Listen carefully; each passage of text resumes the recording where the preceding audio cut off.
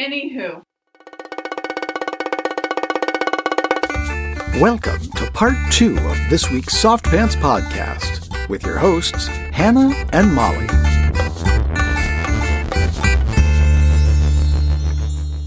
And there's going to be some cursing. Okay, were you there last week when I said something to your dad and I said, well, I'm a people pleaser? And he said, God, no, you're not? No, you're not. And I was like... No, I don't remember that. I wasn't there for that. But that seems like a very Michael response and kind of accurate. I mean, I would say you are a people pleaser, but you have a tolerance, and your threshold for people pleasing, when you pass that, it's like bad. People, like a fuck you over people. Oh, I get so, there is a certain point, and I wish I knew what that point was, but there's a certain point I'm just like, I'm done. I'm out. Yeah. And as I'm going out, I'm actually yelling obscenities at you. Right. So I wouldn't, I mean, the first thing I would say about you wouldn't be people pleasing. I'm not saying that you aren't a people pleaser, but it's not the first word that would pop into my head to describe you. It would be really high on my list. That would be interesting too if we had like some psychotherapists on the podcast and we wrote all the things that we think are our top qualities about ourselves, like how and then our top qualities about each other, and then have them, analyze what that says about us. Okay, so if that's not the top, would it be in the top 10? Probably not. I want to say, I think, Molly, you have such a big swing in personalities in different contexts. I would say that too. I feel like your personality and context, like when you're the boss, you're the motherfucking boss. You know what I mean? And I don't think that's a bad thing. Like, I think that we have far too long categorized women being the boss as bossy or bitchy. And I think when a woman's a boss and she's the goddamn boss, that's not a problem at all. Don't take that in the wrong way. I'm just listening. But I would think that my top 10 for you would be like an independence, creativity. I think you're a really creative person. I don't. I would not describe myself. Really? No. I think you're extremely creative. No. I would say kind of, I don't want to say quirky because I feel like maybe like eclectic or eccentric. Eccentric. I would say those are top ones too. Because I think that you have this like creative sort of flair, this kind of unique thing with the hair and your funky clothes. They're not that funky. Well, you're no Karen dressed in like, LL Bean matching khaki suit. Yeah, but who really is? Karen. Yeah. The Karens of the world. That's totally Karen. See, I think you dress more creatively. Creatively. Where are the words from my mouth? Probably still in the bottom of that bottle of wine. Yeah. Oopsie. Yeah, I don't know. I'm creative. I don't think I'm really creative. I disagree. I think, Molly, you have a very creative instinct. Not necessarily in the sense that you... Okay, I like that. That you I like that. Are a... Like an artisan. An artist, but that you just have a desire to make things, to create things. Okay. And to... I like the creative instinct. Let's hashtag that one. And I would describe it more as a flair. I think when I think of you, I think of interesting shapes and lots of colors and kind of a bold thing going on. I don't think you've ever been afraid of being the bold kind of thing in you. You've always been ready to embrace the bold. Like when I first met you when I was 3, you were driving a pink Volvo that had plastic flowers all over the car, like completely covering the car. And if that's not creative and bold, Molly, I don't know what is. You were not afraid of a little flair. Of a little panache. No, and that's why I would describe it a flair. A panache is good. But here it is. I think that was context.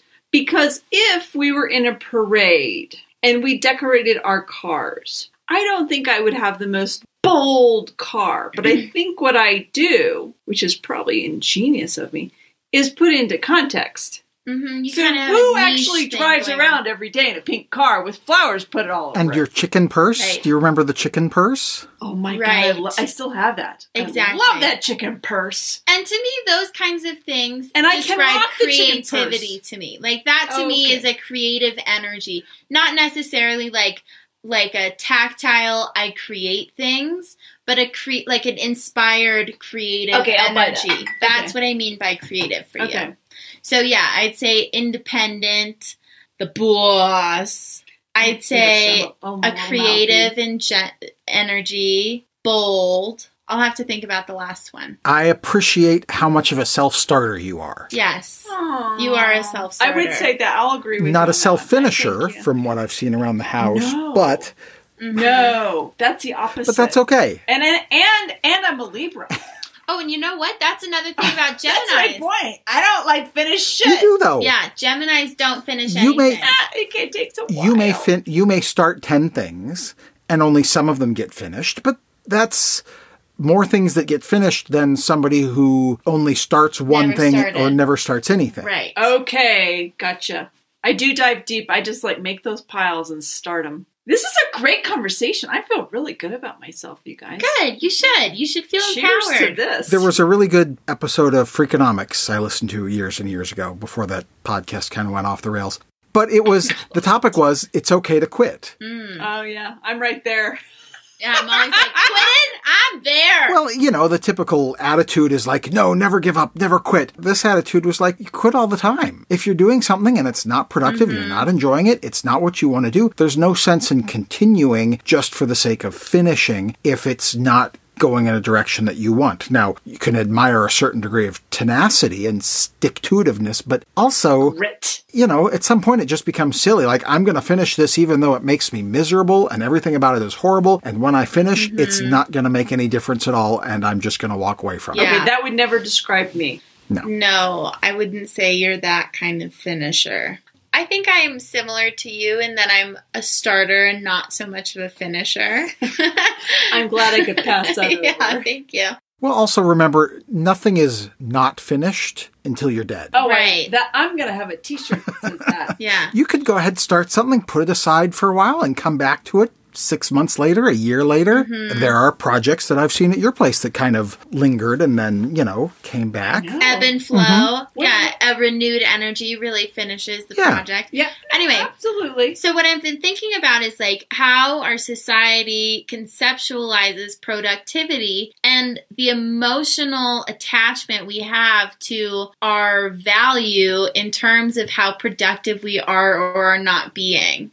Oh yeah. Quarantine happened and I think we really had to slow down. I mean, we couldn't go anywhere. It was really terrifying to go public places, and there's this like invisible agent of death chasing you down with every breath. Like that was a scary thing that I think really incentivized most people, I won't say all, but most people to stay home and take it seriously. And I think when we had to slow down, there was kind of this shift of like, holy shit, like I have been going and going and going, and it feels so good to be able to spend this quality time with my family, or take that 30 minutes doing yoga in the morning, or making dinner with my husband, and those kinds of things that to me I feel are productive, but I think in generalized society sort of feel frivolous or like a luxury because they aren't directly associated with money making.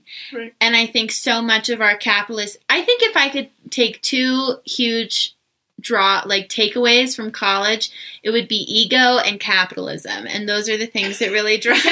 Is that all? That's Hannah? it. I feel like most things you can boil down to ego and capitalism. And I feel like we're so programmed that our productivity is measured by the amount of money that we're bringing in, and also in comparison or in competition with other people in our field or out of our field, that when we're kind of taken away from that environment and isolated to just ourselves and our own worlds and sort of forced to be living in our own reality that isn't being stimulated by social culture or the workplace environment or our peers and stuff, realizing that productivity in relationships, productivity in rest, productivity and like caring for self, productivity and just sitting and thinking or deep breathing. Like I value those things in my life as being productive because they make me feel better and they're not bringing in money. And sometimes there's like this emotional thing of like feeling guilty for not being like the working woman straight out of college, you know? I know. No, I mean, that's the whole, like, for me, it's the whole middle class. If we could all broaden our middle class society, we would be able to do those things. But there's such a disparity of wealth and everything. So you've got people who are scraping the bottom, can't get by, and so they're having to work their asses off. And then you got these other people. To me, that's like being middle class is having just enough so that you can go through life, do the things that you like to do, give the attention to the things that are meaningful, whatever that may be, and not have all the stress. And I mean, that's what makes me a social democrat and all those things, because I'm just like, no, people don't understand. Just having just enough is a wonderful place to be. Well, there's an anthropological theory that's about scarcity, and that we're sort of socioculturally programmed to understand the world through a lens of scarcity, that there's not enough. And that we have to keep grinding. And even if you have something, that's not enough. You have to keep going and keep grinding and always be bringing in more and always strategizing or manipulating so that you have more, because there's never enough for everybody. And you better be goddamn sure that you get your slice of the pie before it's all gone. Yeah. And that is a huge drive for people to be constantly contributing to the economy, people to constantly be moving around the world, constantly be bringing in money, like all of those things. But and like the people behind them, like kicking them down. Exactly. Like, don't get up to me. Don't get too close to me. Right. Don't get too close to my wealth. And that's a huge... I mean, it's a really effective tool in driving capitalism, but in reality, like, there's plenty, like, a lot of your life, and for there to be this, like, a scarce, and I'm not like, there are places in the world where there is a serious scarcity of nutritious food or sanitation or fresh water. You're referring to first world countries right now. I'm talking about America specifically, and the scarcity that we're sort of conditioned to feel in our place in the world, our status in the world, and that there's not enough for us to be the next thing or even just okay where we are. And I think that we're so conditioned to operate on this level of fear and anxiety that when we do take the time to just kind of check into our bodies, check into our self, check into our mind, it feels like such a luxury. And it's also kind of this guilt trip of being like, guilty. I'm not grinding. Like, if I'm not making money right now, I won't have money, which is like, yeah, I mean, the hours that you're not spending working, you're not going to be earning money for, but that's not the end of the world. Like, those hours can be spent doing things that better yourself, that in turn better your relationships with your spouse or your kids or your family. And those in turn make your life much richer. Yeah. I mean, again, it's a middle class luxury of how it would be nice to live. I mean, I can hear the counterpart to that for people to say, well, there are people that, the U.S. in particular being a first world country, we have some of the poorest of the poor.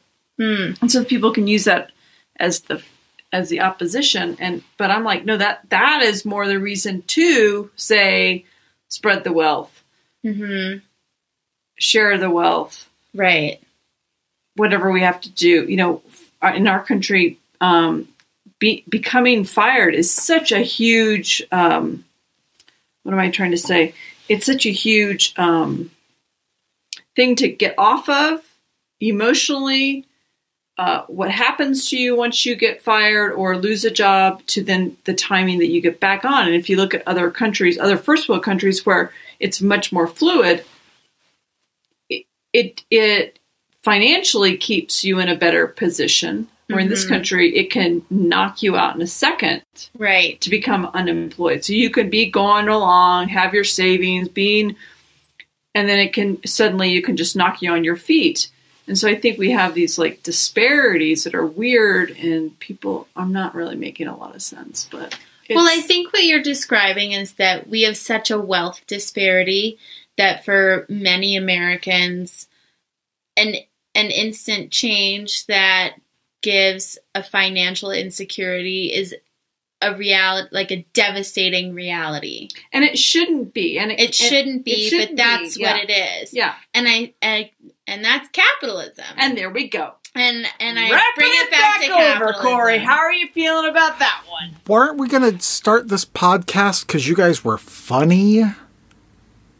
I know. This is the second week where we're like, Let's talk about society. I don't know. I think Corey, it's you interesting. put the headphones on us and we start getting up.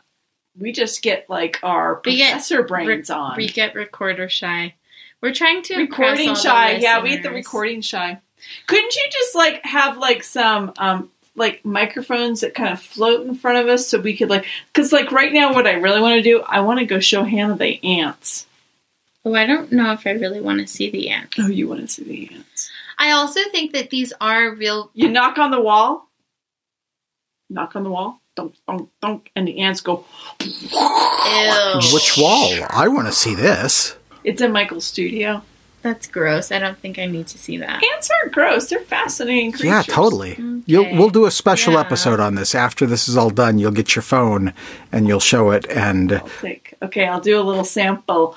Knock, knock, knock. I'm knocking on the wall because you got to knock on the wall to get them all like, wow, what's going riled on? up. It's like an earthquake. And it's really kind of cruel of me to do, but that's who you are. the ant population, I love them, but Deeply passionate about? well, no, I just don't want them to come in my house. I'm good. They can go all over everywhere else, but just don't come in the house. Don't come in my house, god damn it. Thank you for listening to the Soft Pants Podcast with your hosts, Molly Pruitt and Hannah Warren. Original music by Mark and the Nephew. Logo by the Niece. Produced by Corey Fry. If you like this podcast, please give us a rating and a review.